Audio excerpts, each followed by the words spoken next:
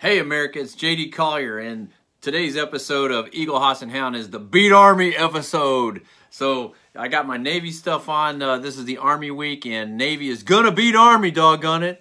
Also, I'll be talking about Squanto as our Hoss this week. So this is JD Collier, and please sit back and enjoy the Eagle, Hoss, and Hound Ready podcast. for another excellent show. It's the Eagle, Hoss, and Hound podcast. All right, so you can see I got my Navy clothes on. I'm pretty excited about beating Army this week. So all of you Eagles out there that may have been with Army, too bad for you, buddy. Get ready to get your butt whooped. Navy's going to kick your ass. Navy's going to beat Army. So we got the famous Army-Navy game coming up this Saturday. And I think that the uniforms are going to be something to see. So I'm hoping to see some of it myself. I actually won't be able to go to the game. Even though I'm here in Pennsylvania, usually they have it down in Philadelphia.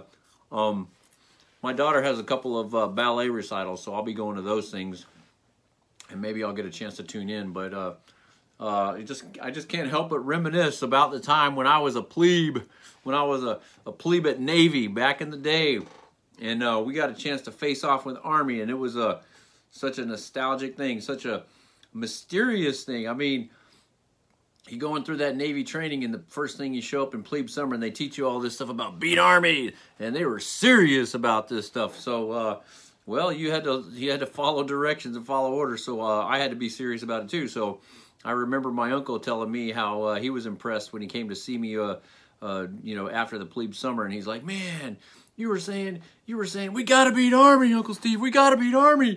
And I guess I was really serious. But,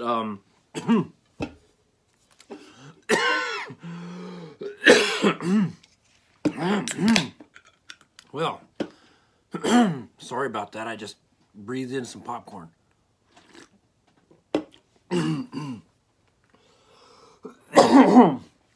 Okay, well, that's better. I think, for those who are listening, I'm eating some popcorn. If you're not watching me on YouTube, I'm eating some popcorn, and I'm talking, and maybe I should not be talking like that when I'm eating popcorn, because, man, I just took a little bit I breathed in some popcorn, I think. So, a little swig of beer, take it down, so, clear it out a little bit. All right, seems like that's better. Now, where was I? Oh, yeah, beat Army, that's right. It's time for the Navy to beat Army. Let's not forget. We're serious about this, okay? So, my plebe year at the academy, our football season, well, it wasn't really much to talk about. I mean, I remember we had this coach. His name was Uzelak, and one of the cheers that we made in the stands was Uzelak, pass, pass, pass.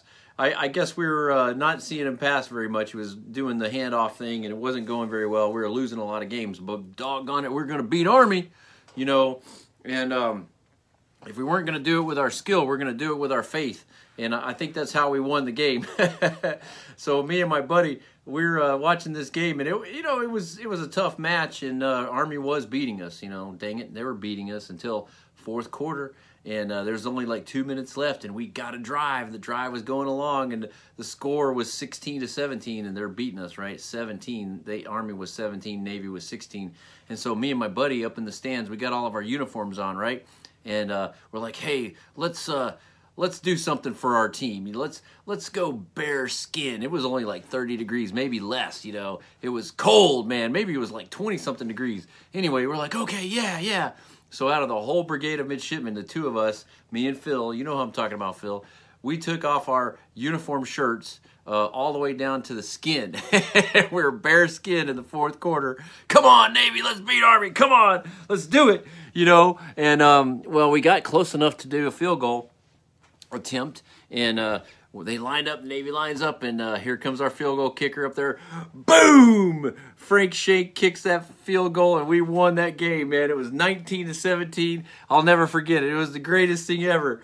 Because, when you beat Army and you're a plebe at Navy, then that makes the last week of school go pretty darn well. But if you hadn't beat Army, I guess it would have been pretty bad. So luckily, I got to see what it was like to beat Army, and there's a bunch of other stories that happened during that time. I'll probably save that for another episode, but it certainly is a memorable time. It's a time, for, a lot of camaraderie happens. There's a lot of, so-called like roughing people up and stuff like that. That happens a little bit, but it's all for good fun, as long as nobody gets hurt. But I did know somebody got a broken rib one time, or was it a broken arm? Anyway, yeah, we got a little rough sometimes, but it was a lot of fun, and I'm glad for the experience. And I cherish those kind of traditions, that we have in the service. Those kind of things like the Army-Navy rivalry, okay? And so I'm so glad that I had that. I'm so glad that we still have that going on today. So, beat Army! Oh, wow. So today's Eagle, Hoss, and Hound, I'm going to be talking about Squanto. And I don't know, has anybody ever heard of Squanto before? Maybe, maybe not. I didn't hear much about him, but he is actually somebody who we should study in our history as one of a very prominent American that helped us succeed here in America, okay? So this fellow Squanto, he was a Native American, okay? And he was up in Massachusetts. So when the Pilgrims came, they had a friend in this fellow named Squanto. But the story doesn't start there. It starts beforehand. So I talk about the Eagle, the Hoss, and the Hound on the Eagle, Hoss, and Hound podcast. And the Eagle, I just talked about the Army-Navy rivalry. I talk about the people from a service background. I call you an Eagle. If you come from the armed forces, law enforcement, fire and rescue, or spouses, I call you an Eagle because of your service and sacrifice. I don't call you a veteran because I believe that the veteran is more of a V word. That's kind of a negative connotation in this day and age. Unfortunately, they would like you to be a victim, and I will not have any of that. We're not victims. We are eagles, okay? So I give you the term eagle. You're an eagle. And I expect you to be wildly successful when you come out of the office, out of the service, come out of the uniform, and go into your private life. And so that's what Eagle is. That's why I call you an Eagle. So this Eagle, Hoss, and Hound celebrates the Eagle, and we also celebrate a Hoss. The Hoss is somebody who, in our American past, was a prominent figure who helped advance social integrity for our country. And that today's Hoss is going to be Squanto. Okay, and another thing, let me back up a little bit because I always talk about the Eagle. I talk about Eagle attributes, okay? What makes the Eagle so good when they get out of service, and why do they do so well? It's because of their attributes of strength, honor, courage, commitment, and respect, okay? And on this show, I talk about attributes. I give a little bit of time each week to talk about one of the attributes. In this case, today's attribute is going to be commitment, okay? And let me talk about commitment before I start talking more about Squantos. Commitment, okay? Commitment is something, it is a skill that you learn, okay? It is something that it becomes intrinsic in you. I say you are imbued with the attribute of commitment. And how do you get that is because of your duty when you're in the service. You are out there and you are required to pay attention to your surroundings. You develop your senses because you are on watch, okay? You have to pay attention and you have to report what you see, and then you have to act on what you see because you learn how to stand watch. You develop some heightened senses because of that, and you are committed to accomplishing that mission. And so your antennas are up and you're watching, and you've got your binoculars on and you're watching every single detail. And this strong commitment that you have for accomplishing the mission, you're really tuning up all of your senses so that you can find all the stuff that you need to find out about your environment and report it back so that you can succeed. And what ends up happening is, because of this strong commitment to the mission, okay, and because of these senses, you develop a way to innovate over all these obstacles, okay? So this commitment skill, it's more than the surface, okay? It gives you the ability to be such an innovator, okay, because you are not willing to give up your commitment on the mission because something went a little out of plan, okay? So you find a way around it, okay? You can see right through these obstacles and you accomplish the mission because of your deep commitment, okay? And the thing about it is, once you leave service, it's magic. The commitment, that skill is in you. You don't even have to think about it. In every task that you're given by your employer, you are thinking several steps down the road because of this commitment skill that you have. And it's highly valuable to employers out there. It's highly valuable to your team around you because of this skill. So make sure you recognize it and exercise that skill every day, the skill, the attribute of commitment, okay? So that's the commitment skill. Now let's talk about Squanto, okay? Squanto, an unlikely hoss, okay? I've talked about some other Native Americans that did some pretty cool stuff. You know, I talked about some of the warriors, you know, your Crazy Horse and your Sitting Bull, your Chief Joseph, your Quanah Parker, okay, and don't forget Geronimo. Well, you know, Quanah Parker had a mother, okay? His mother, Cynthia, I think it was Cynthia Parker. She was someone who she was Irish American, and she had been kidnapped, okay, at an age of about 9 or 10. She was kidnapped and then raised up by the Native Americans, okay? So she knew English, she knew the English culture, or the American culture, and then she became part of the Comanche tribe. She learned the culture and the language of the Comanches, okay? So here's someone who, you know, I talked about her son, but she was a pivotal figure in relations between the Native Americans and, you know, the American settlers. So that's Cynthia Parker. Another one I talked about was Pocahontas, okay? Pocahontas was a central person who helped the settlers in the Jamestown settlement from 1607 on to be successful, because she was an emissary between her tribe. You know, her father was Powhatan, the chief of that nation, and helped make peace and make it so that the English settlers could actually succeed. And she had lots of skills in doing that. So that was Pocahontas, okay? Another one I talked about was Sacagawea, who in the Lewis and Clark expedition, Sacagawea was pivotal, man. I mean, she was a translator. She was able to translate between, I think she knew a little bit of French, and then the French translated to English, but she knew the tribes that she was going and encountering, because she, at a young age, had been kidnapped by one of the other tribes. And this kidnapping thing, you know, it seemed like it was kind of a common thing. If you found a kid that was 8, 9, 10, 11, 12 years old, you know, they didn't kill him. They kidnapped him and brought him into their tribe. And then it turns out that they ended up having, you know, some good things happen. Now, I'm not saying all good things happen, because sometimes, you know, they made him a slave and things didn't go well. But in the case of Sacagawea, she had developed some skills, and she ended up being a very pivotal person in America's history, helping the Lewis and Clark expedition to succeed. Okay, so here I said all that to you because all of those other previous figures that had been pivotal, had been had some language skills, you know, and they mixed in with the others. They were able to be emissaries. Same thing happened with this guy named Squanto. So this is Squanto, who was he was part of the very first Thanksgiving celebration of America, and we're only a couple weeks after Thanksgiving, so I'll mention this.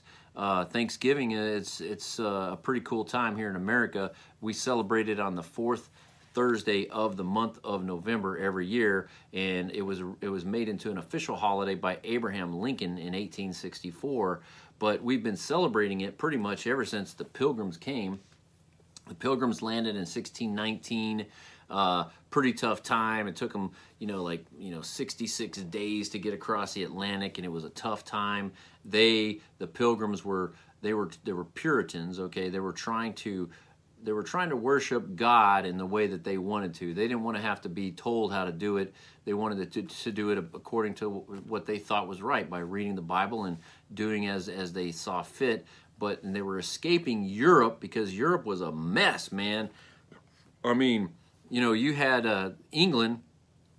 I'll have to back up a little bit. Well, what would make these Puritans, these Pilgrims, get on a ship and go so far out of their way and try to live in the wilderness amongst the tribes that may want to kill them, why was that preferable than staying back in Europe? Well, I'll tell you why. Because Europe was a doggone mess, okay? Europe was a mess because many of the nations in Europe, they were monarchies, okay? England being one.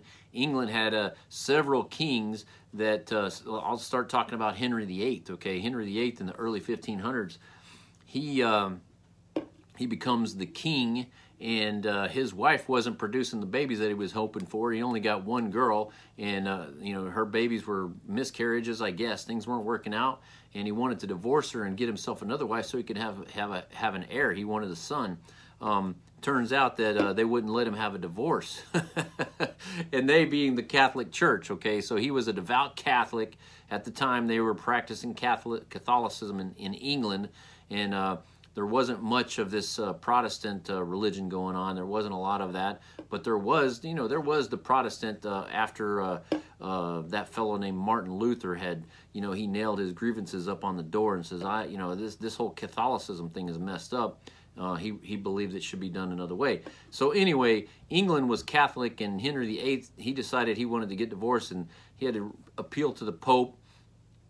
And it didn't go well, and basically they said they were denying it, and so he decided to divorce England from the Roman Catholic Church, and he started his own church, okay, the Church of England, okay, Henry VIII. And Henry VIII was kind of a brutal guy. He went through a whole bunch of different wives, divorced them, and he even beheaded a couple of them. He wasn't a very nice guy, and I still don't think he got the heir that he was looking for, because after he passed away, his daughter, who was Mary, she became queen, and he actually tried to make it so that some other one would become queen, but it didn't turn out good because he was dead and he couldn't do anything. A week later, I think it was Lady Jane or something like that. Well, she was queen for a week, but then they got rid of her. What is it, sweetie? Hold on a second. I got to talk to my daughter. Go, mighty Navy. Go, mighty Navy. Go, mighty Navy. Go, mighty Navy. Go, mighty Navy. Go, mighty Navy. Beat Army! All right, so I'm back. I had to handle my daughter. She wanted a little snack, so she came down and asked Dad. I'm in my basement office down here. So where was I? All right. I was talking about how England is such a mess. Europe was such a mess. There was not, there was a lot of religious stuff going on. The different monarchies in Europe, of course, they're warring all the time. And part of when they try to make peace, they would sometimes intermarry, So it seems like the first bride of Henry VIII in England had come from France, or maybe Spain. It was Spain. Sorry. Anyway, that's how they try to make peace: is have, hey, promise my daughter to marry your son, kind of thing, And well, there was all this strife going on. So, like I said, Henry VIII he divorced England from the the Catholic Church, but when he died, his daughter Mary, she was Catholic. His daughter was Catholic, and she's like, no, we're going back to Catholicism. So they're flipping and flopping from Protestant to Catholic, and so she's the queen, Mary is the queen, and she's having all these Protestants killed. I mean, she is just brutal, So they actually called her Bloody Mary. She got this nickname because she was so brutal and people were dying. And Mary, she only lasted for 5 years as a queen, and then she died, some kind of cancer probably. And then the next queen comes along. I think her name was Elizabeth. She was Protestant, so she's reversing it the other way. So, it's Catholic to Protestant to Catholic, and now back to Protestant. And so there's all this turmoil in England, and over all these different monarchs, they're it's a state religion. Okay, so what's the state religion? I guess it depends on what monarch. And so all these people are getting killed. I think as much as 2% of the population, like 75,000 people, were executed because of their religious beliefs. And then that's only the people that were killed. How many other people were put in prison? Some of these people who were the Puritans, they got tired of being put in prison and threatened, and some of them killed because of their religious beliefs, and then they ended up fleeing, and they were in Holland for a while. So they're in Holland, and they're working in the city, and they're not, they're city folk, okay, but they want to have their freedom. Their kids were starting to become, Holland was very liberal, and they were just kind of getting the habits that they were not being very very Puritan there in Holland, and they wanted their kids to be more pure or whatever. So they found a way to get a ship and charter themselves to leave Europe and go to America, where they could start over, okay? And these are the Puritans. They get this Mayflower, okay? The Mayflower goes across the Atlantic, and they land over there, and they had some charter. They were supposed to go down to like the mouth of the Hudson and stuff like that, but they ended up going off course. They're all the way up in Boston area, off of Cape Cod, and they were tired. It was November, and it's cold. They're tired. There was 102 of them that started. They get ashore, they try to make some kind of a place to settle, and they somehow make it through the winter, but half of them died. It was a tough time, okay? So luckily they didn't have the Native Americans coming and killing them. And it turns out that it had to do something, this guy named Squanto. So anyway, the Mayflower gets there about 1619. They're struggling to survive. And let's roll the clock back a few years. And so we know America, there was already the 1607 Jamestown settlement down in Virginia, and now 1619 we get the Pilgrims. But in between that time, there were other voyages that came out to America from England, and most of the time it wasn't because of, hey, let's make a settlement. These were some entrepreneurs of the sea. They were fishermen, and then they were trying to get some riches, okay? And what they did was sometimes they would come up and they would try to make friends with the Native Americans, or the Indians as they call them, and then they would kidnap them and take them away and sell them as slaves. And that's exactly what happened to this fellow Squanto. He's minding his own business, going and hunting for or fishing for some lobster, and here come some of these explorers, or whatever you want to call them, from a ship. I think his name was Hunt, the captain of the ship, and he rounded up a half a dozen or several of them, including Squanto, and basically put them on the ship, took them across the Atlantic, and actually took Squanto and his buddies, all of his Native American buddies, and sold them as slaves in Spain. And Squanto saw some of his all of his other braves that were with him get sold off to other people, and then when it came time to him to be sold off, he's standing there, and some different people came up and bought him. And these were monks, okay? They were monks. They were practicing very very Puritan-like the religion from a Catholic bent of Christianity. Okay, so they had this 12. He was 12 when he got kidnapped.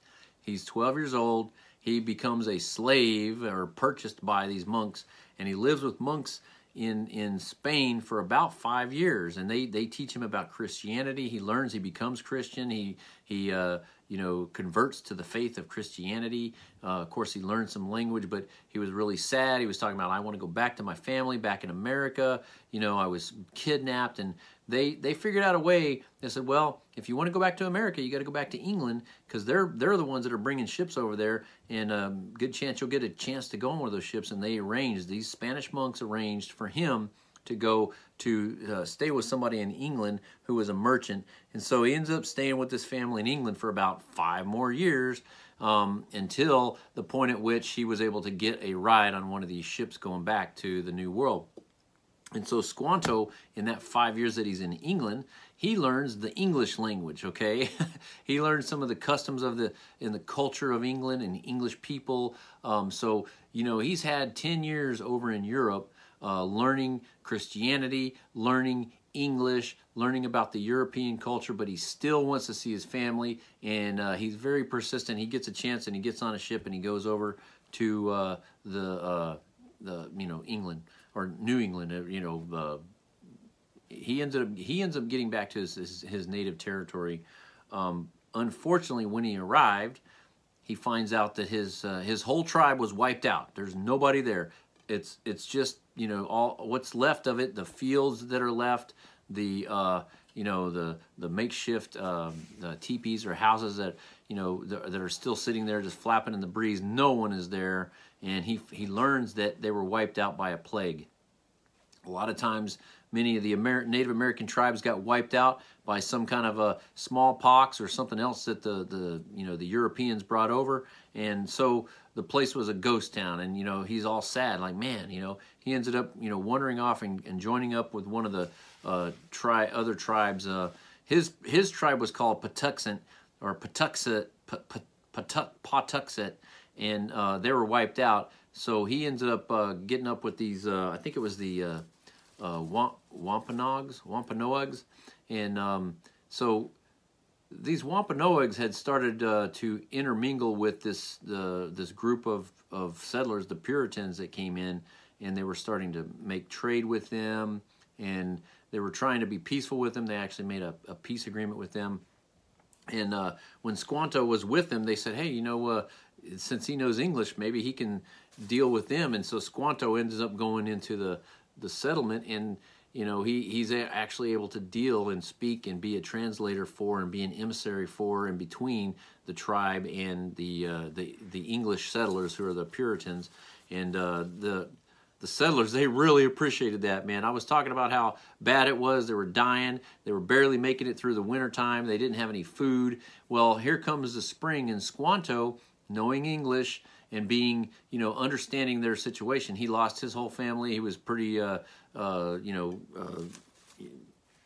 he had some mercy on them, and he taught them things. He taught them how to plant 3 kernels of corn. Look, I'm eating corn right now. Put 3 kernels of corn in the hole and take some fish and put them in there with them for fertilizer, and then you grow your corn crop. And from him teaching them how to do this, and teaching them how to plant, and teaching them how to even go and fish and find certain kind of berries and fruits and things and roots and vegetables and all that stuff, taught to those Puritan pilgrims by Squanto. They were able to have a great harvest that year, and because of that, at the end of the year, they said, hey, we're going to give thanks. So William Bradford, the governor of the new colony, he calls for a feast. And the Wampanoag tribe, they bring 90 people over there, 90, and lots of like 5 deer. And they, for 3 days, they have this magnificent feast and play games and have a great time. And why? Because this fellow Squanto was able to help, get them on their feet and get them in a point where, like I said, these Puritans, they were city folk, okay? They worked in little factories and stuff like that. They didn't know how to grow crops. But they were so scared of what was going on over there in Europe, they were willing to risk anything, including death, starvation, just to get away from there and go to a wilderness where they could practice their own religion, and that's what they were doing. So, you know, Squanto, unfortunately, the next year, he caught some kind of a fever, and he passed away. And unfortunately, that happened to a lot of Native Americans. So they were pretty scared to deal with the Europeans because there was too much plague.